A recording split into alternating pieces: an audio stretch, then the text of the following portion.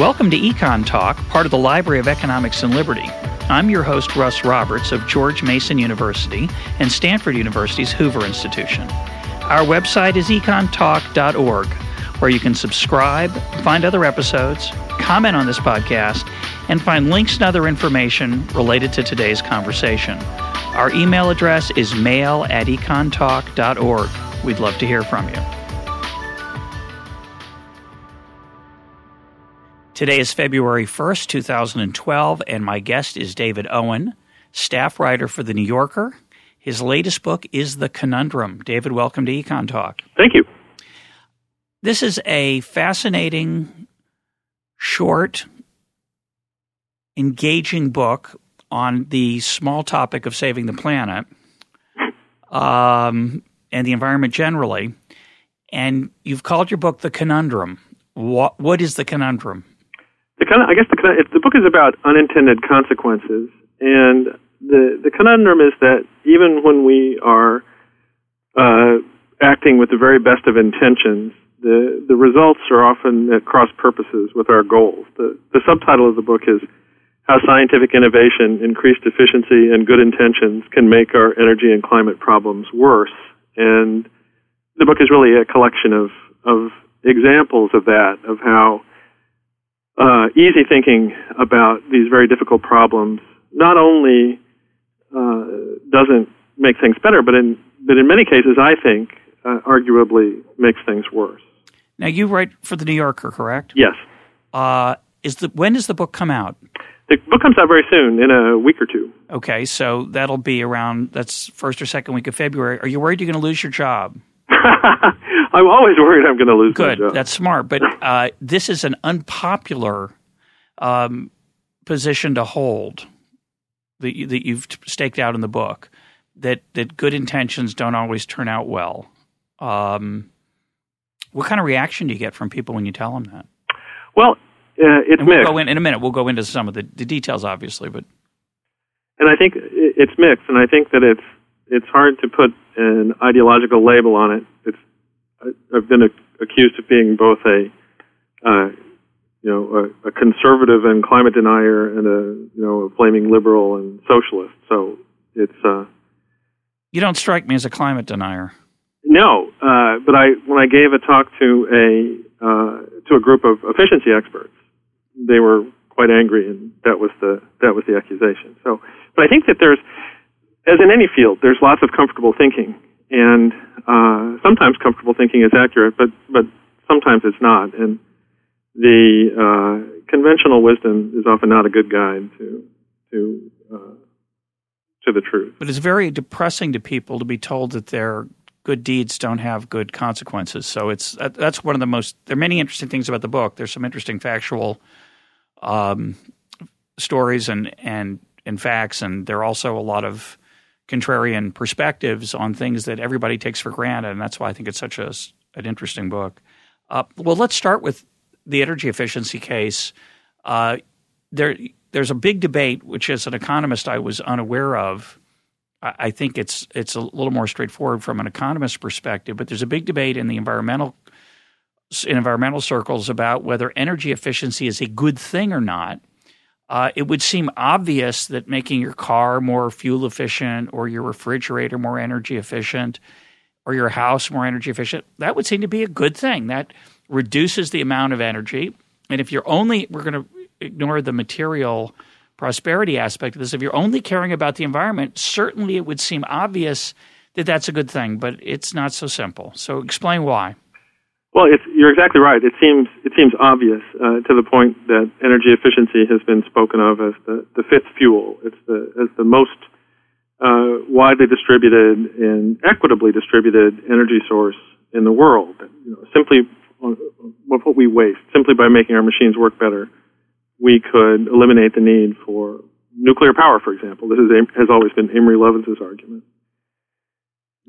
The difficulty with energy efficiency is that it's not something we just thought of. It's something we've been doing for as long as there's been civilization. The history of civilization is making machines do more with less fuel, doing more with less energy. And that hasn't caused global energy consumption to fall. It's been the source of our astonishing prosperity, the wonderful way we live. The question is why now that energy is a problem to us, do we think that this thing we've been doing all along will cause our energy consumption to fall? And when the question first came into my mind, it was when there was it's pretty much received wisdom that energy in the United States is too inexpensive. It's too cheap. Gasoline is you go to a gas station, gasoline is probably the cheapest manufactured liquid that is for sale there. You go inside, milk costs more, even bottled water costs more. A fascinating fact that's often not noted. Often not noted. And when I've been in Europe, and it's, gasoline is 2 and 3 times as expensive. And yet, at the same time, an environmentalist will point this out, and yet at the same time say, we need cars that get more miles to the gallon. Well, when you increase the miles per gallon in a car, you're doing the same thing as decreasing the cost of the fuel. You're just making a mile less expensive to drive. And so I wondered why is this a good thing in one direction and a bad thing in the other? And when you begin thinking about it, it doesn't seem quite as simple. It doesn't seem like the sort of one input, one output linear problem that it's usually portrayed to be. Typically when when efficiency mavens talk about efficiency, they'll say, well, if you cut energy consumption by this much, or if you increase energy efficiency by this much, then energy consumption will fall by roughly a similar amount with some wiggle room. It's just arithmetic. It seems like just arithmetic. Yeah. But it's very complicated, and it reminds me of many of the things that you yourself have said about macroeconomics, which is that as you sort of draw back from your own life, from your own house, from your own washing machine or refrigerator, and you pull back and take a look not only at the whole economy, but the whole economy over a period of time, it doesn't seem to be true.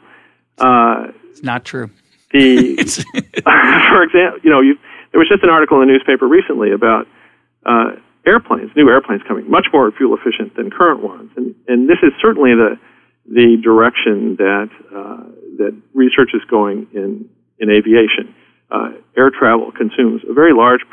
It's a very hungry energy user and a major contributor to atmospheric carbon. But the people who are working to make airplanes more efficient, they're mainly doing it. I mean, there's some other bunch of motivations. Obviously, there's a possible political motivation. There might be a good deed motivation, but they'd like to save money. It's expensive. So there's a natural impulse, and you give other examples where, as human beings, we try to find ways to get more from less. Right, and when things become cheaper, we tend to do more of them. Yeah. Airplanes today are something like 70% more fuel efficient than they were when I first started flying. I'm 56. And yet we don't fly less. We don't consume less fuel. And, to the point where, as I said in the book, today the main impediment to traveling 10,000 miles for a week's vacation is not the cost of the ticket, which in many cases is trivial, but it's just the perceived unpleasantness of spending a whole day sitting in a cushioned reclining seat and watching movies. Yep.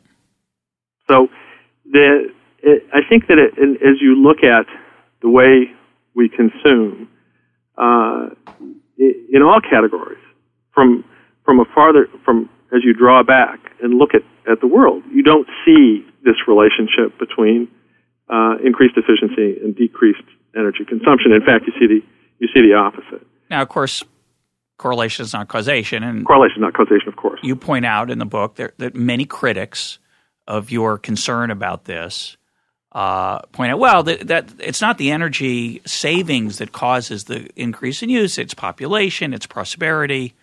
And one of your points, of course, is that prosperity is being driven by these energy savings, and that's a feedback loop that's real, and it's not as straightforward as the critics are saying.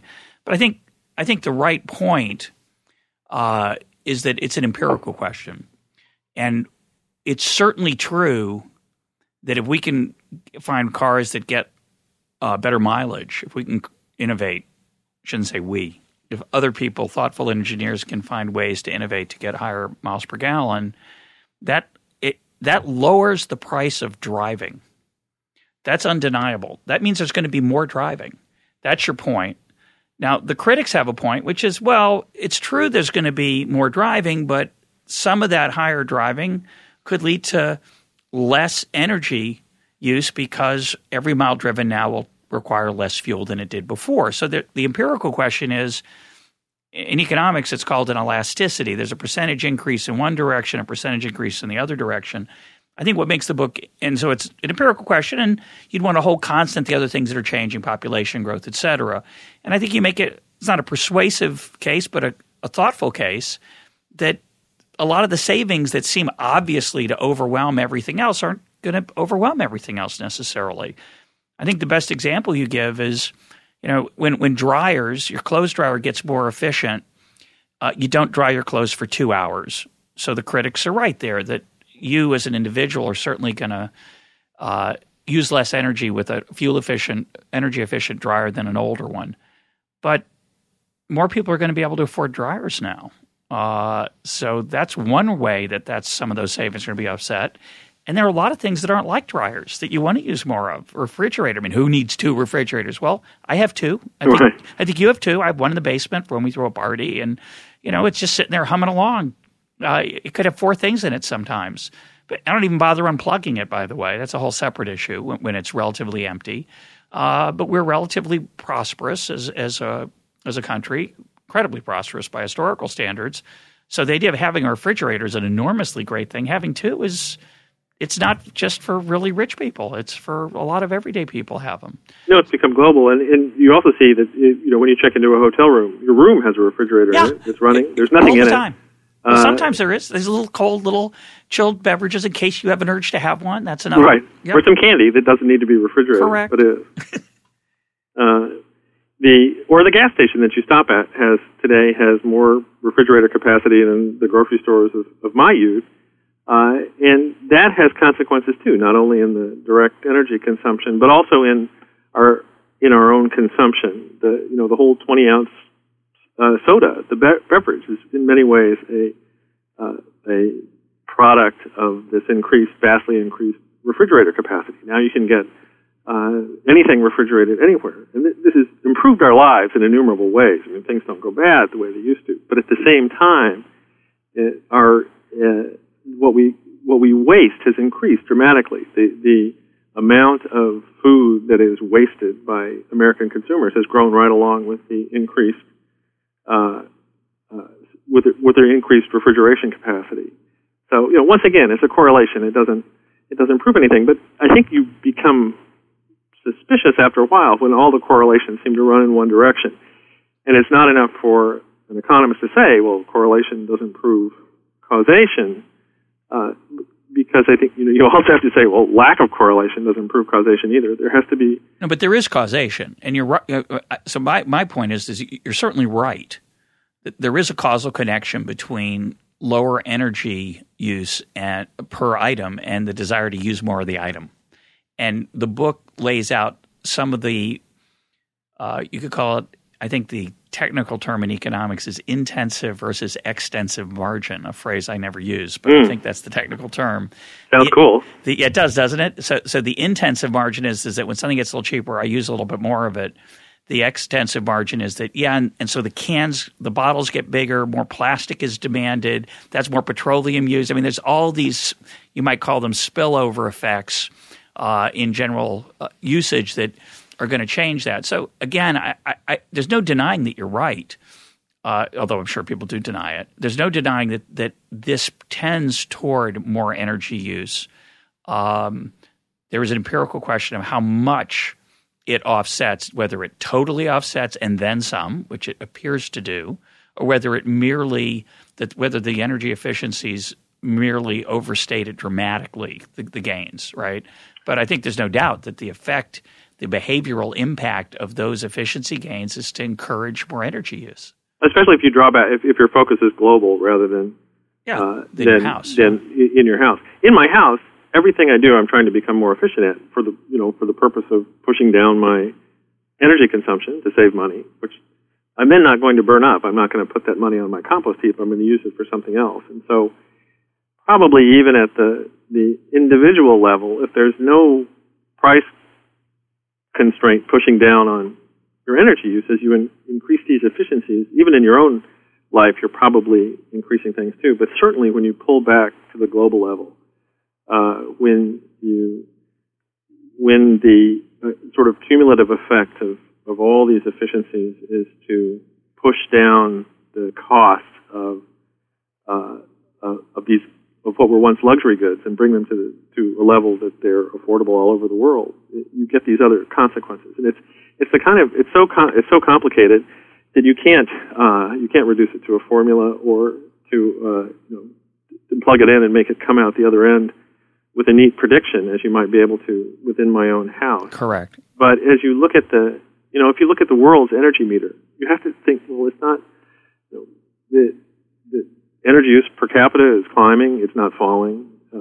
Energy use overall is climbing, and it's climbing faster. It's climbing faster than population. It's expected to double by mid-century. I mean, who knows what will really happen, but it's expected to be, it's a big number now, and it's expected to be a really big number then.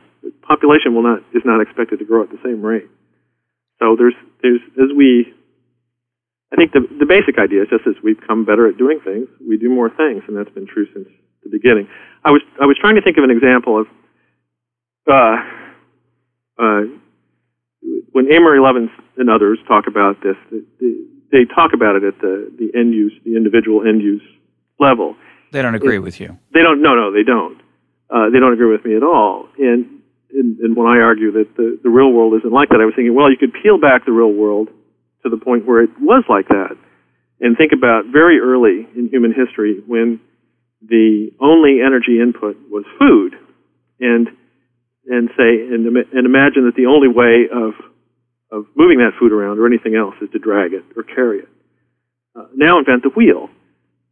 Suddenly it doesn't require, you don't need as much energy to move anything from one place to another. But we do not expect in this thought experiment for the human population to cut back its food gathering now that it needs less. We expect the wheel to act as an amplifier of consumption. Now it's easy to extend agriculture or to hunt farther away or to gather food over a broader area. And with that food, now that it's not, with that energy, now that it's not going into inefficiently dragging things around, it's available for other uses. And those, the feedback loops multiply and extend. And I mean, it's a classic example of people respond to incentives, and if you think you can just hold everything else constant, including things like, well, since we consumed a certain amount of food before the wheel, we'll consume the same amount as before. It just won't be as hard to move it around. That's not how people behave. No, it's not how people behave. But it is always the way, or almost always the way, we think when we look at the world right now and imagine what the effect that some change will have. We assume that everything will stay pretty much the way it is. And I was that's thinking if you're also not an economist, David. we economists, that's kind of our specialty, is letting things change. Well, good. I was thinking if you wind things back to the 1940s and imagine that the world of the vacuum tube, and it consumes a lot of energy, it requires a lot of material to build it, it takes up a lot of space. You think, well, if we had something more efficient, we could cut down our energy use, because this uses a lot of energy, and we could make things smaller. And then you invent the transistor in the late 1940s, which does all those things.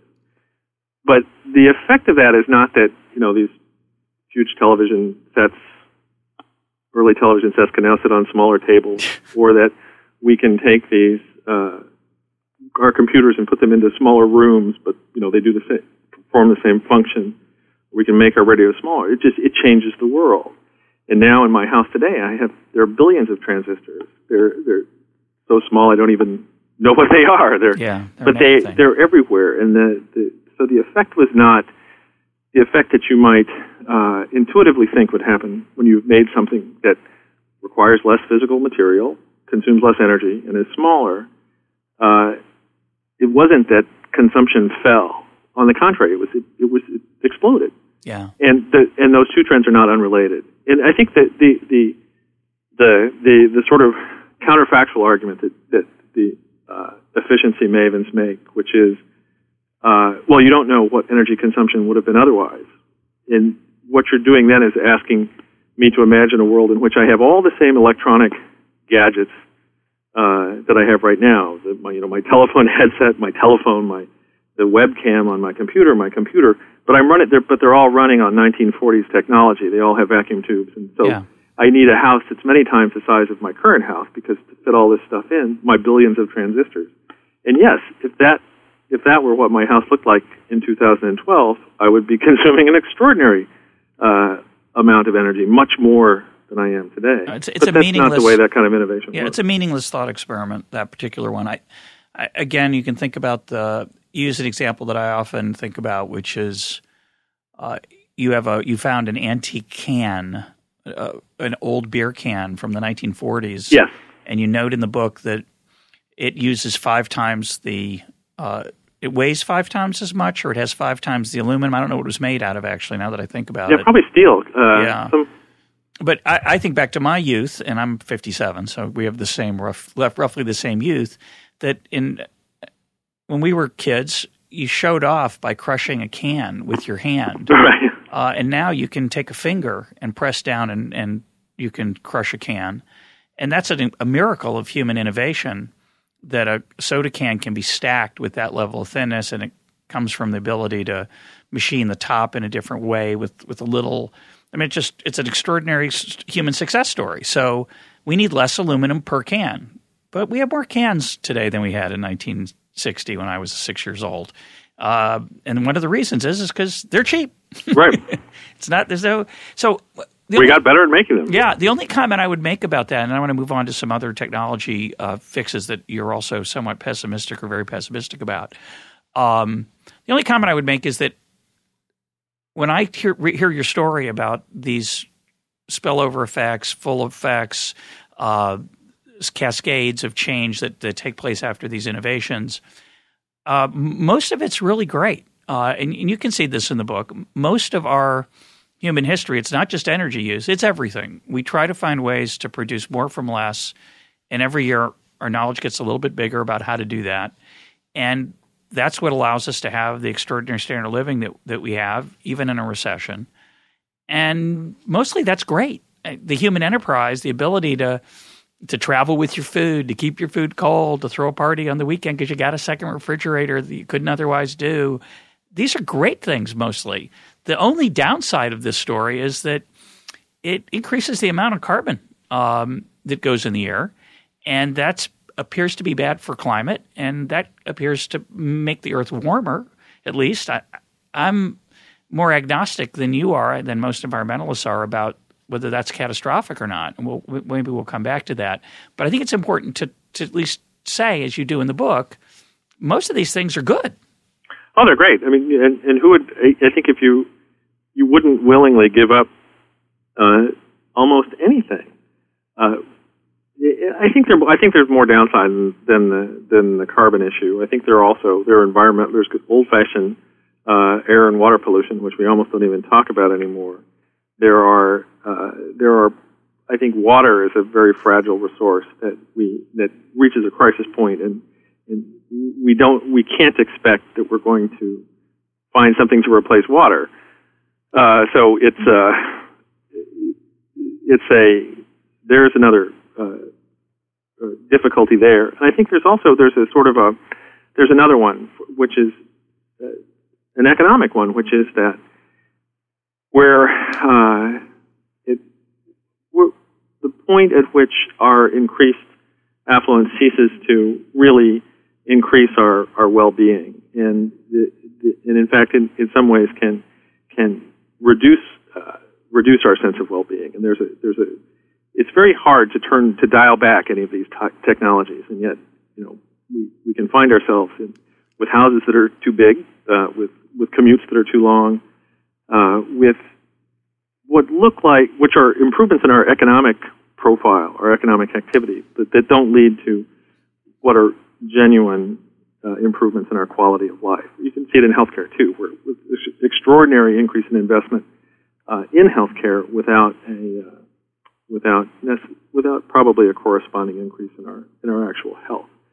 So I don't think it's only the climate issue. I think there are other issues that are linked to thinking only of increase in economic activity as the only possible source of human good. Yeah, well, I agree with you on the healthcare.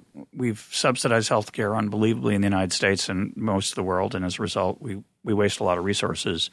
I think the more subtle and interesting question is this relationship between consumption and well-being or health, mental well-being, happiness. Obviously, there's a big debate on it. I have no doubt that there are many technological improvements and many aspects of material prosperity that are illusory in their attractiveness and don't lead to better outcomes of happiness, satisfaction, meaning. But I don't want anybody mandating alternatives from on high. No. So I limit my kids' computer time for game playing, which they love to do. I limit it a lot, and they don't like it. You're right. When they come in the house, it's often the first thing they want to do. I see that as a compulsive addiction, and it would be a good thing to learn how to cope with that. And I say that as I compulsively check my email, telling them not to get on that machine. So we all have frailties and things that seem like fun that afterwards we realize, why did I spend 2 hours playing that game? But I did it anyway, and I'll do it again. And I consider that an area for religion and growing up, and it's just not something I want public policy to deal with. But I think it's an interesting question. It is an interesting question. I think also we are pretty much exactly the same age. I think that your kids today, you and I experience boredom in a way that a modern child can't. Yeah. It's just that whole concept of late 50s, early 60s boredom just doesn't exist anymore. But the way it's fixed is not necessarily the... No. Losing the ability to gaze off into the distance and be pensive is not a good thing, I don't think, but who knows? No, maybe it made us the wonderful people that we are today. Yeah. Oh, so hope somehow our children will have some of those advantages. We'll see. Anyway, so let's move on to a set of issues which really were fascinating. Talk about city living and why New York City is a green place relative to the Vermont countryside. I really enjoyed that. Well, this is something that occurred to me. My wife and I lived in New York for 7 years, and back in the late 70s, early 80s.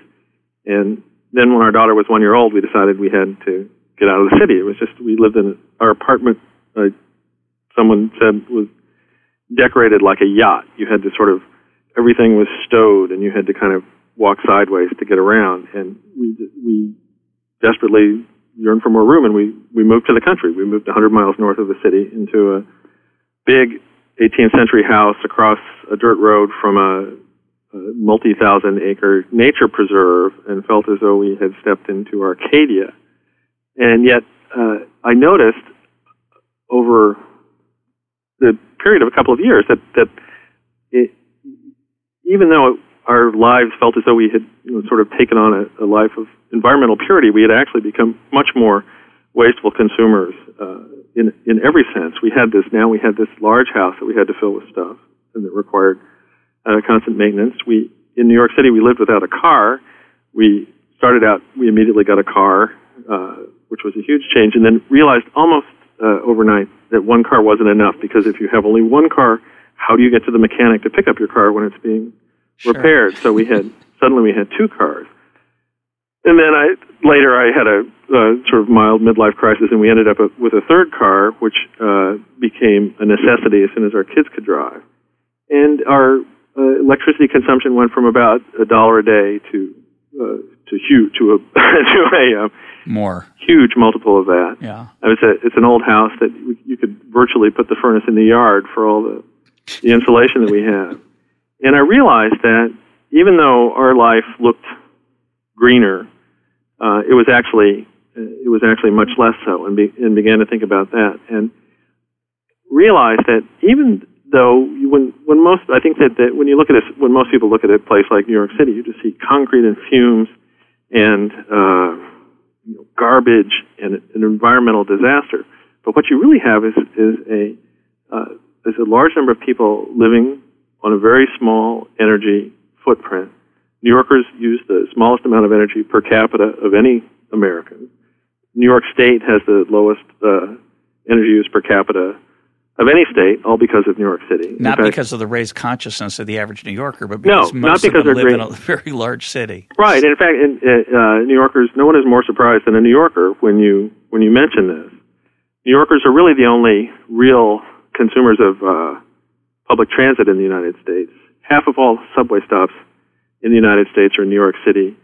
Almost something like a third of all public transit passenger miles are in the New York City metropolitan area.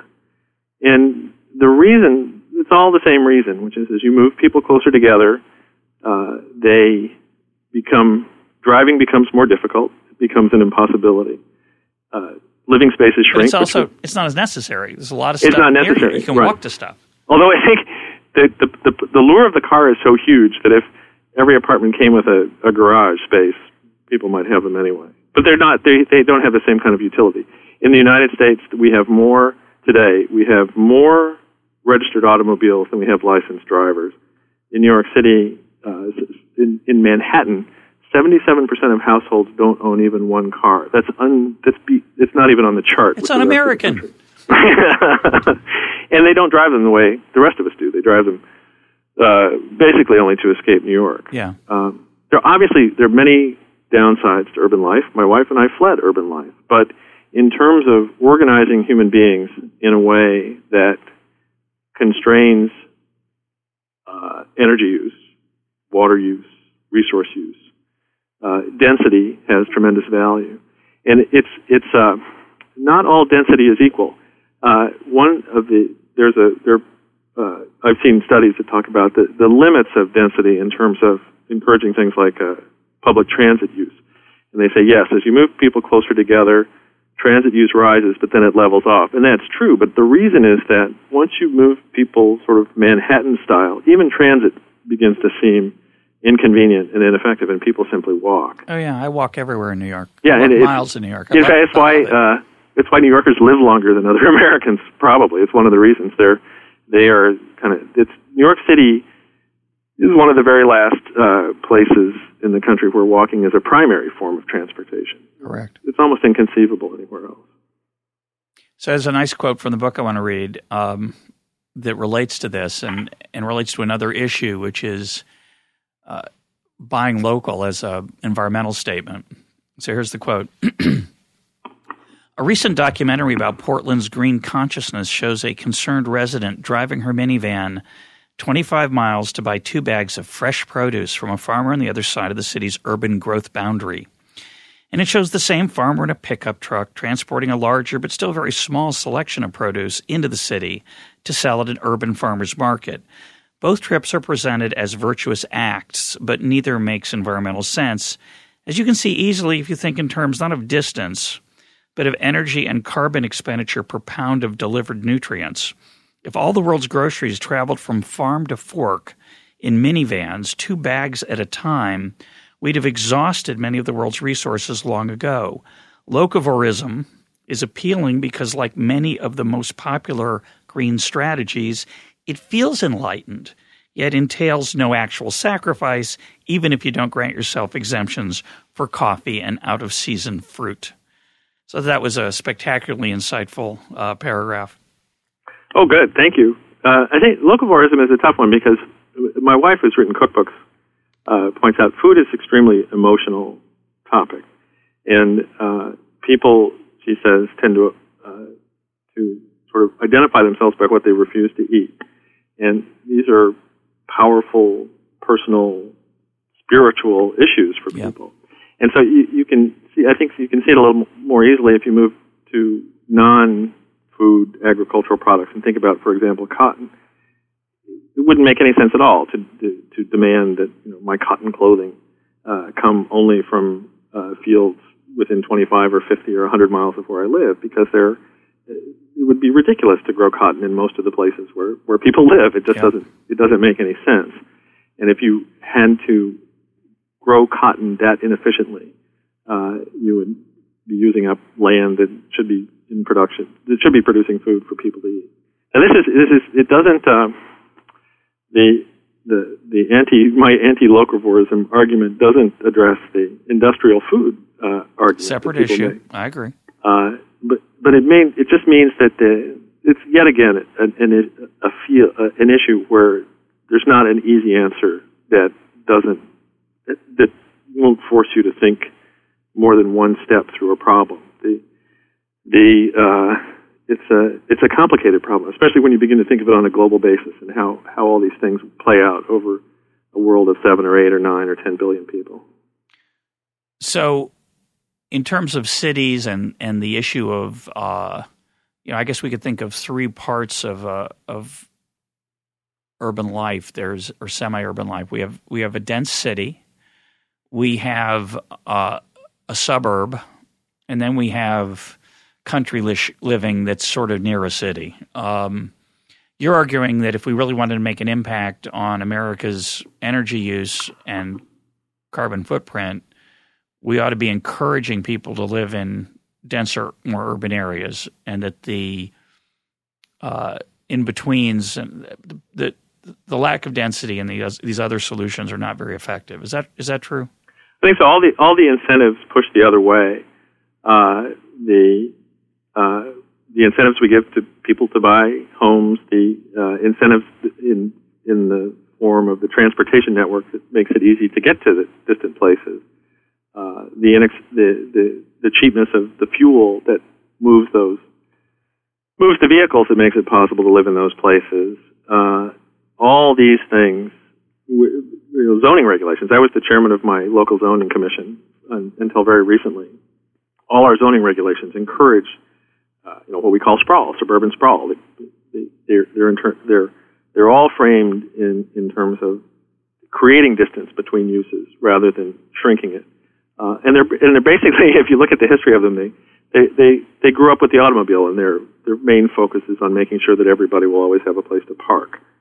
All these push us outward and make it less likely that we will organize ourselves in a way that actually has some long-term environmental value, which is by moving people closer together. And I think environmentalist groups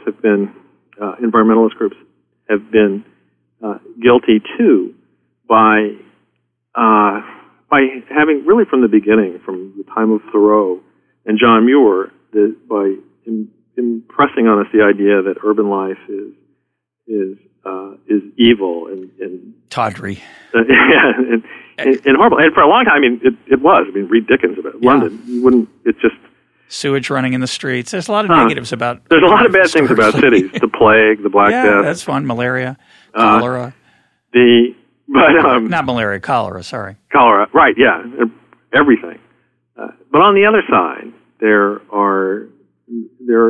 I think that groups like the Sierra Club, who I pick on in the book, have done a disservice to the environment by making us feel what my wife and I felt, that we need a person to be authentic. We need this personal contact with the green world, which we now have, but at great cost in terms of our personal environmental damage and energy consumption. And really, there's a trade-off in our well-being.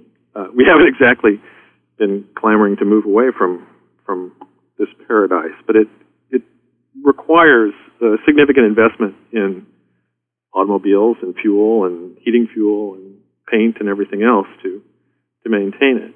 Well, it's interesting. I live a suburban life, and I happened to have been in New York City yesterday.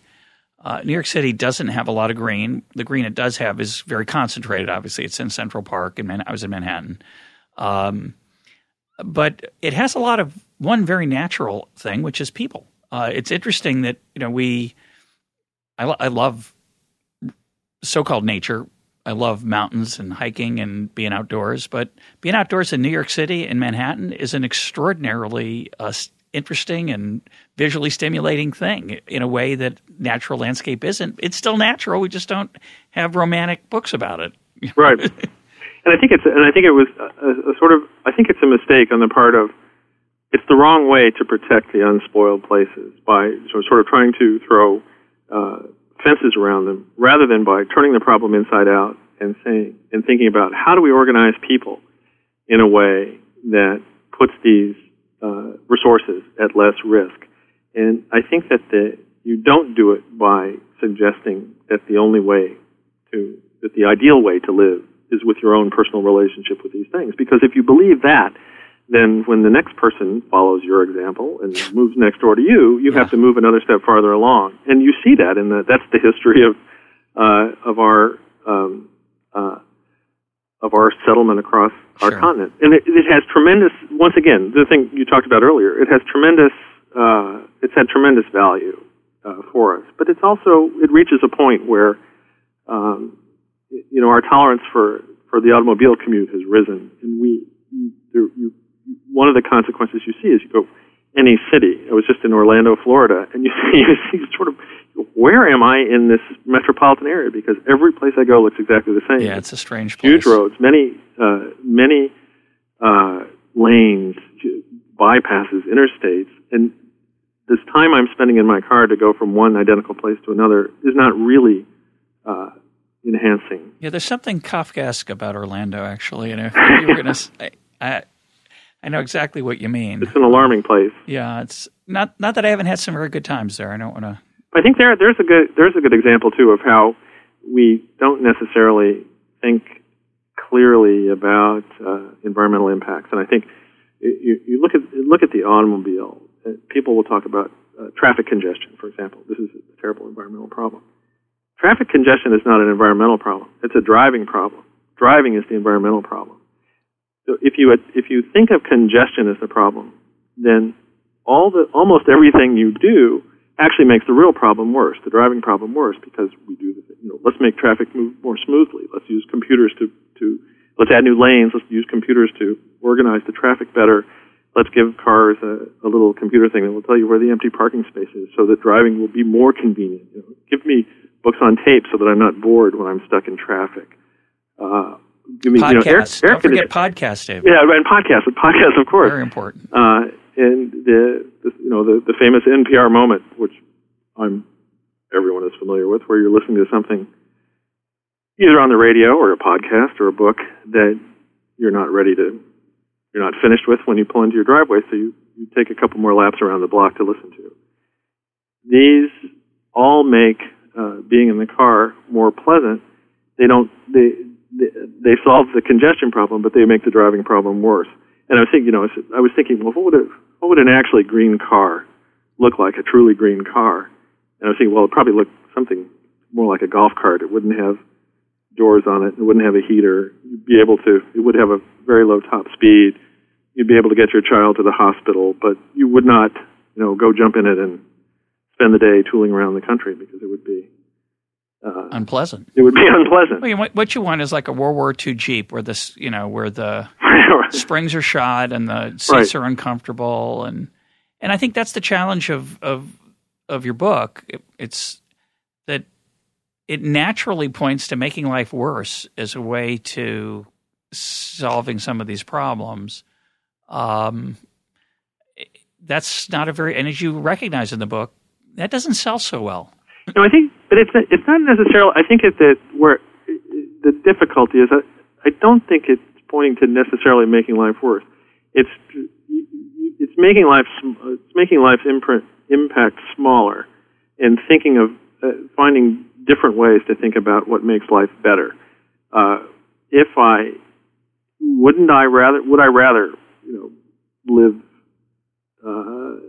in a different way that gave me benefits in other ways other than just my income? If I weren't burning up my income in this house that's twice the size of the average house when I was born, or driving thousands of miles more a year than my father did, are those really gains in my well-being? And I don't think all of them are. Many of them are. I mean, I certainly wouldn't give up email or online bridge or my new golf clubs. But I don't think it necessarily that thinking about less doesn't necessarily mean thinking about worse. In many categories, I think it means thinking about better. You don't spend much time on the book on that. It's very difficult to think. It's a short book. It is a short book. It's like I was thinking at the end I should just write time across the last page like you would in a blue book in college, just when I get to the solutions. Because I think that they're very difficult. When you talk about global problems, it's the reason that we focus on things like the cans that we set out at the curb. It's not what you do as an individual is not enough. Every little bit doesn't count because it's a huge problem. Even at a national level, it's not sufficient. When you talk about global problems, it requires a kind of global action and across a huge range of affluence levels. And it seems discouragingly inconceivable even to think about it. And I think in fact you see that in someone said to me, why do you think that if I could I account for the sort of low level of, and in fact declining level of sense of urgency about climate change among people? I don't think among educated people, I don't think it's because people haven't thought about it or because they reject science or the scientific method. I think people have, at least unconsciously, thought about it and decided that the potential downside is not worth the potential upside. I think that's true.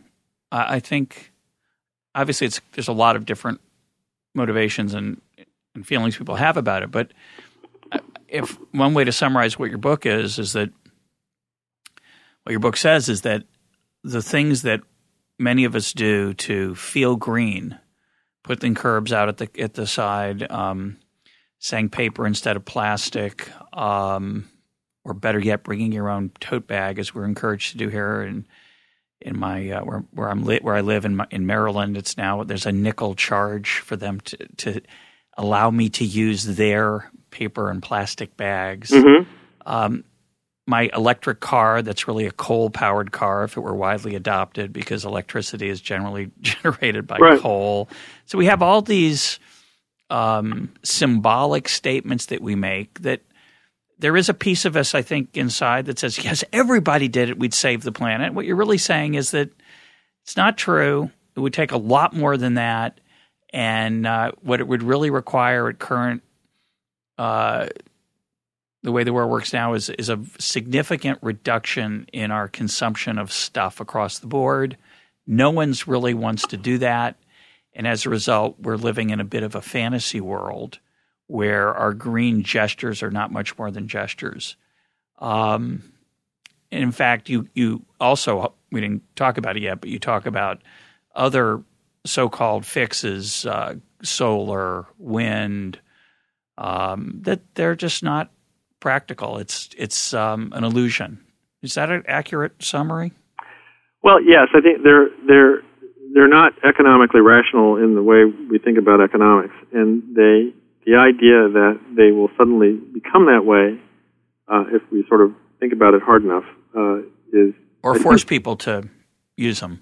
Or yes, and I think that the one thing that I say in the book, and we don't often think this way, which is that problems innovate too. And we tend to think that if we identify a problem, we think that we just imagine the problem sitting still while we come up with a solution to it. But in fact, the problem is innovating as well, and it almost certainly has better funding than the solution does. And if the sudden abundance of natural gas is a good example of that. Here's a technological innovation that has vastly increased our estimates of our reserves, the global U.S. reserves, global reserves of natural gas, as well as pushing down the price. That is generally, I was at a conference in Washington recently where an expert referred to natural gas as great for the environment. It's one of the cleanest. Well, it's one of the most amazing rebranding success stories of recent time. Natural gas is a fossil fuel, but now it's the good fossil fuel. It's like the other white meat. But what it has done is completely taken the wind out of wind. It's made, that was a hard sell to begin with. Now it's a essentially an impossible one. And so for anybody who is hoping that natural gas will be what you hear people refer to as it's a bridge fuel. This is what will carry us this will give us the time we need to develop renewables. If natural gas is a bridge to anything, it's a bridge to coal, because when we get to the end of it, if we ever do, then we'll say, now let's see, what was it that we didn't like about coal, and go on to burning it. Yeah. So what would you like to see happen?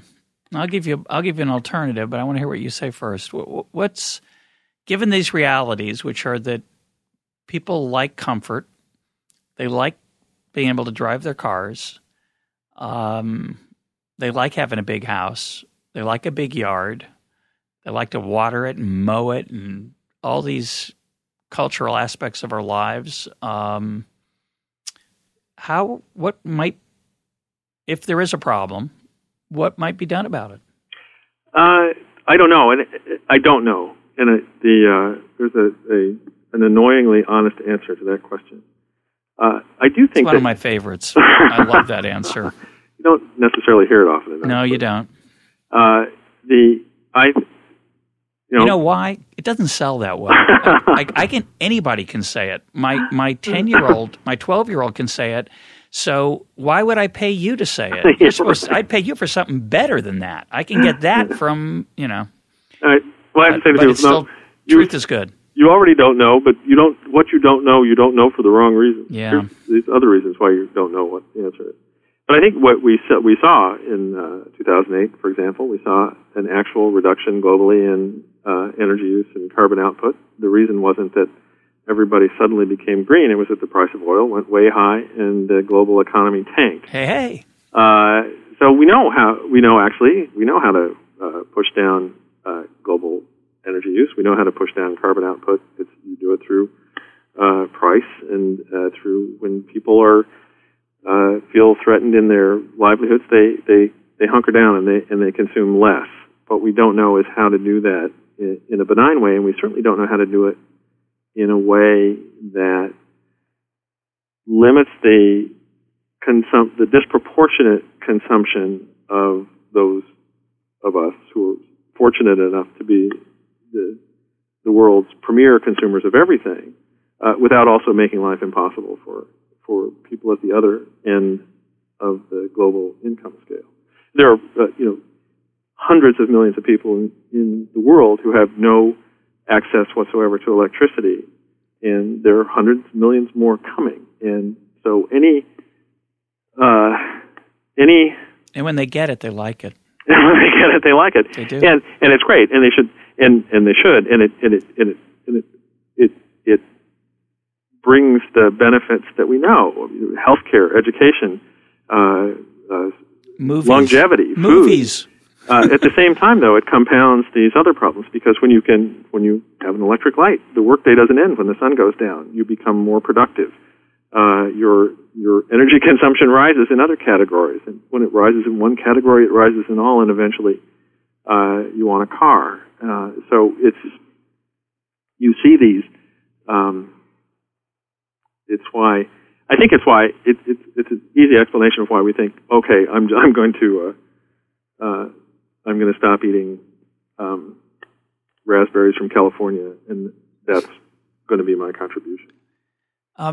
Well, your book reminded me, it probably doesn't remind very many people but it reminded me of a book I learned a great deal from, which was by William Easterly. He wrote a book called The Elusive Quest for Growth. And in that book, he gives the history of how economists and policy experts have tried to figure out how to make poor people richer, how to make poor countries richer. And each chapter has a new solution to the problem that concludes by saying, well, we thought it was this, but it turns out it's not.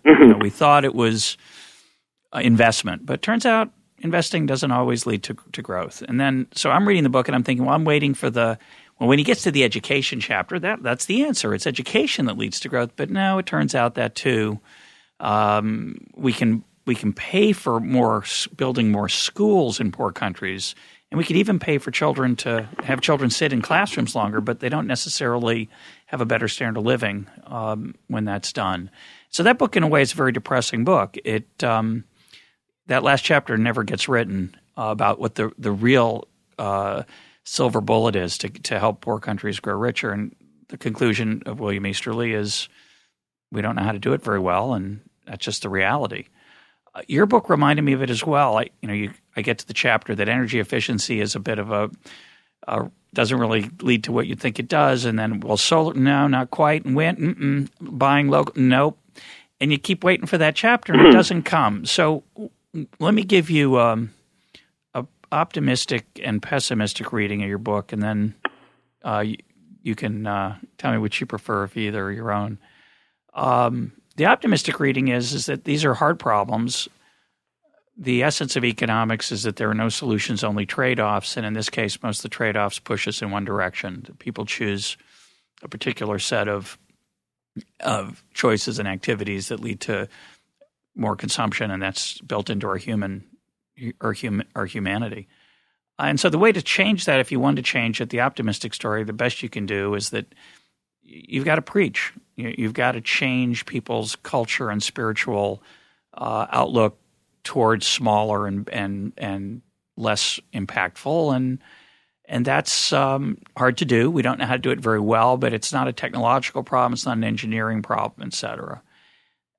The pessimistic story is that there's not much we can do about it, and you should just go on living your life and enjoy it, and don't fool yourself into thinking that there's something to be done about it. And for me, I'd go, I guess, actually, I'm going to pick a third choice, which is, why don't we spend our time and energy dealing with what a world would look like with more consumption? Because that's where we're going. Mm-hmm. Unless we want to live under some kind of tyranny.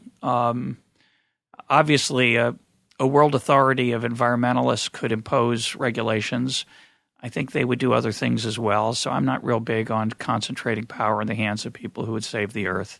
They tend to save themselves in that situation and hurt other people. So my view, which is very eclectic, is that it's a little bit pessimistic, but I'm more optimistic than maybe you are about how we'll cope with these changes. But I don't think we can stop them.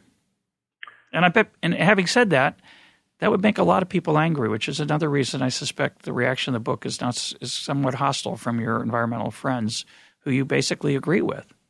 Right, and I think I might agree with all three of your options there. I think there's the one thing that I've been very interested in. I've written for the New Yorker a profile of a chemist at MIT named Daniel Nocera. It hasn't run yet, but he's a chemist who's been working on energy for his entire career. He's our age exactly. He is most famous for inventing what he calls the artificial leaf. It basically uses sunlight to split water into hydrogen and oxygen. And his goal is not to do what we have done with research in this country, which is to how do we provide alternative energy sources that meet our current energy needs, but to look at it from the bottom of the global scale, the world's very poorest, the people who have no access to electricity now. And he says when you look at the problem from that end, when you're not thinking about how do we power a car to make it go 200 miles on one charge, go from 0 to 60 and go 200 miles on one charge, but looking at how do we provide some power, 100 watts, an average rate of 100 watts through the day to somebody who currently has no electricity. He says the energy problem is completely different. And his utopian idea, or his long-term idea, is that if you approach the energy problem from that end, you end up improving the lives of hundreds of millions of people whose lives need significant improvement. And in the course of doing that, you create the technologies that eventually enable people at the other end of the income scale to live in adequate comfort, but at a smaller impact. And it's plausible. I mean, you always come back to, or at least in my sort of frame of thinking, what are the unintended consequences?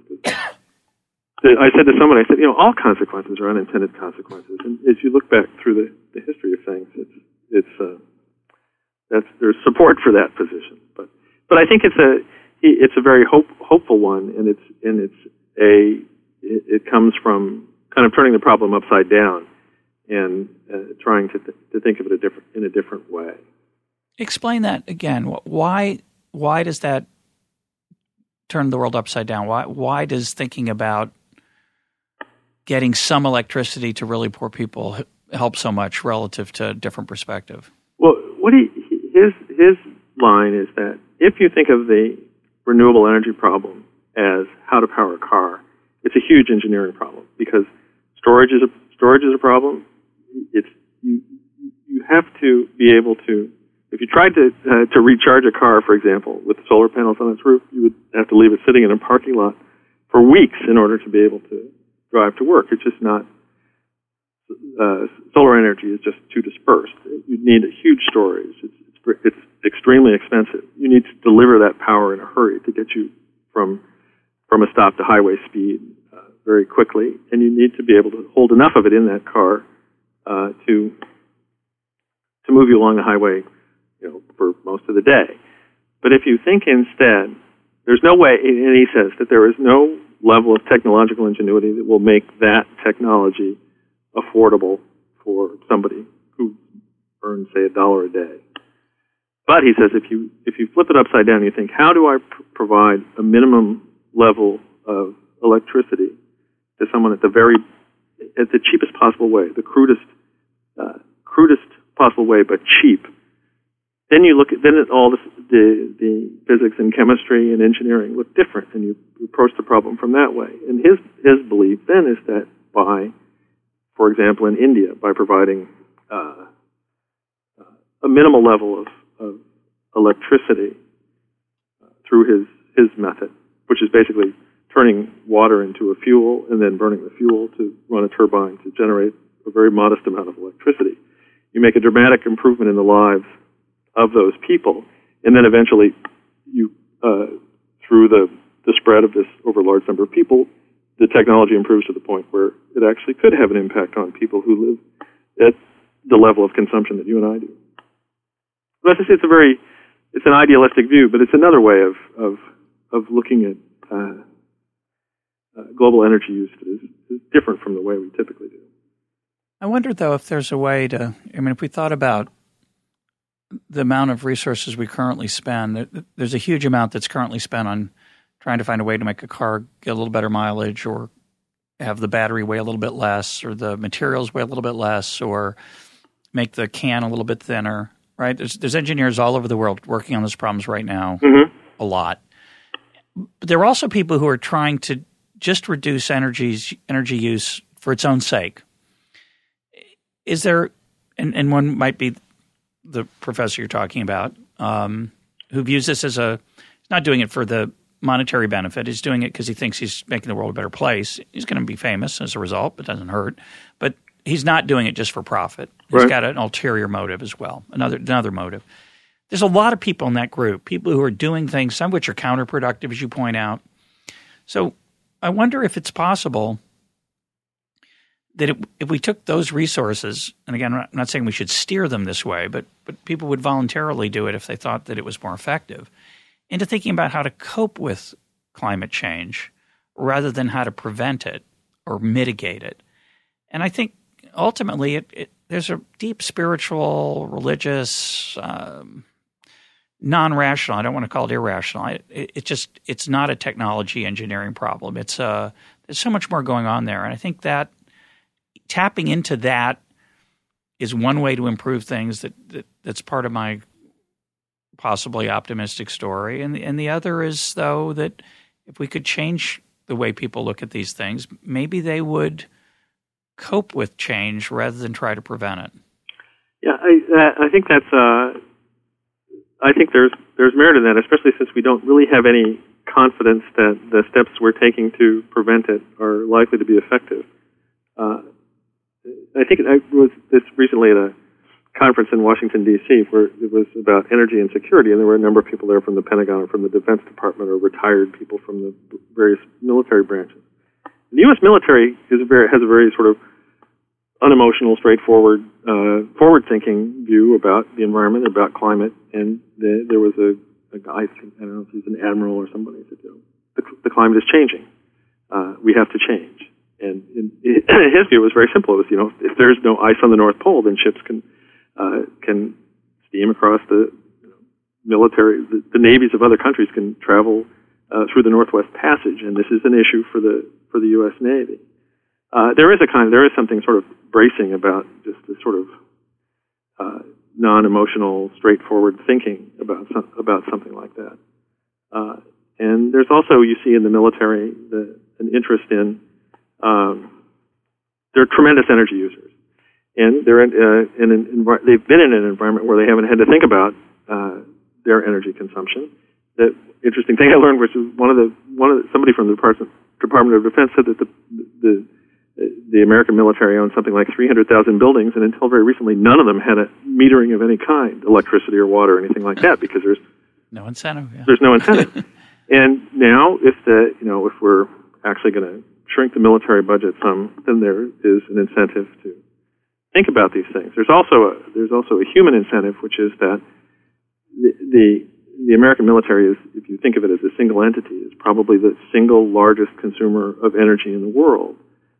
The jet fuel is measured not in miles per gallon, but in gallons per mile, and it's staggering. And also, in places like Afghanistan and Iraq, the many casualties have taken place in this tremendous ongoing logistical problem of moving fuel to the soldiers. Our fuel convoys are easy targets, and many casualties have been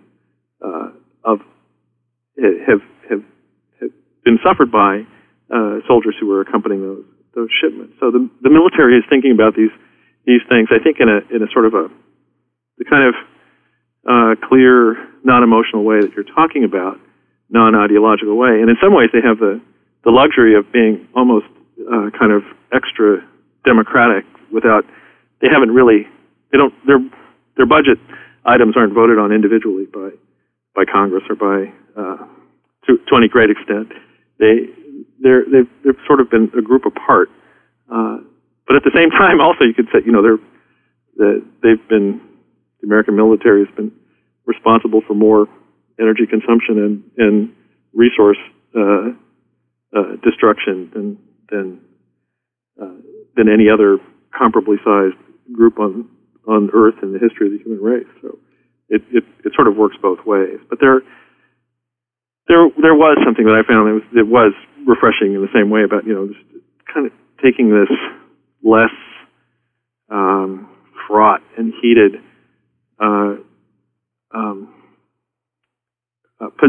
approach to this problem. I was thinking if an asteroid were bearing down on the Earth, people would be much less emotional about deciding whether we were going to do something about it, because you wouldn't feel that there was this sort of implicit criticism of yourself in the fact that something potentially extremely dangerous was possibly going to happen.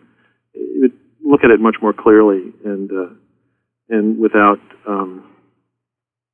There wouldn't be a lot of baggage. It'd just be, as Samuel Johnson said, the knowledge that you'll be hung in a fortnight concentrates the mind wonderfully, and that's what would happen. Right. But I was thinking of something a little starker, which is the Earth's going to get warmer, and maybe we ought to be spending our time figuring out how to make that the most pleasant world it could be, rather than figuring out how to keep it from happening.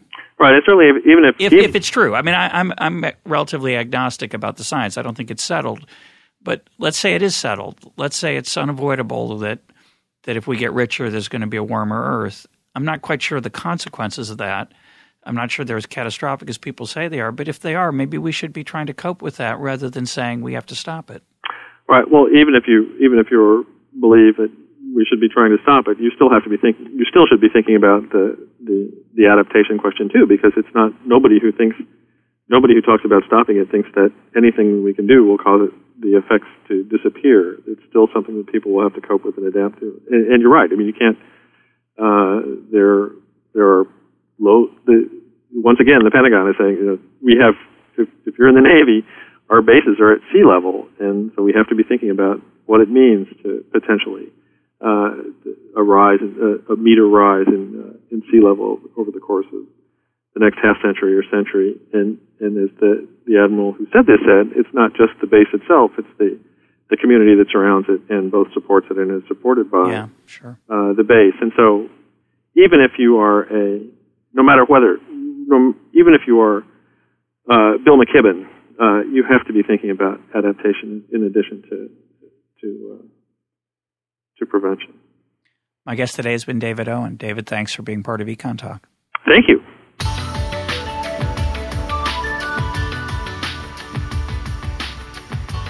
This is Econ Talk, part of the Library of Economics and Liberty. For more Econ Talk, go to econtalk.org, where you can also comment on today's podcast and find links and readings related to today's conversation.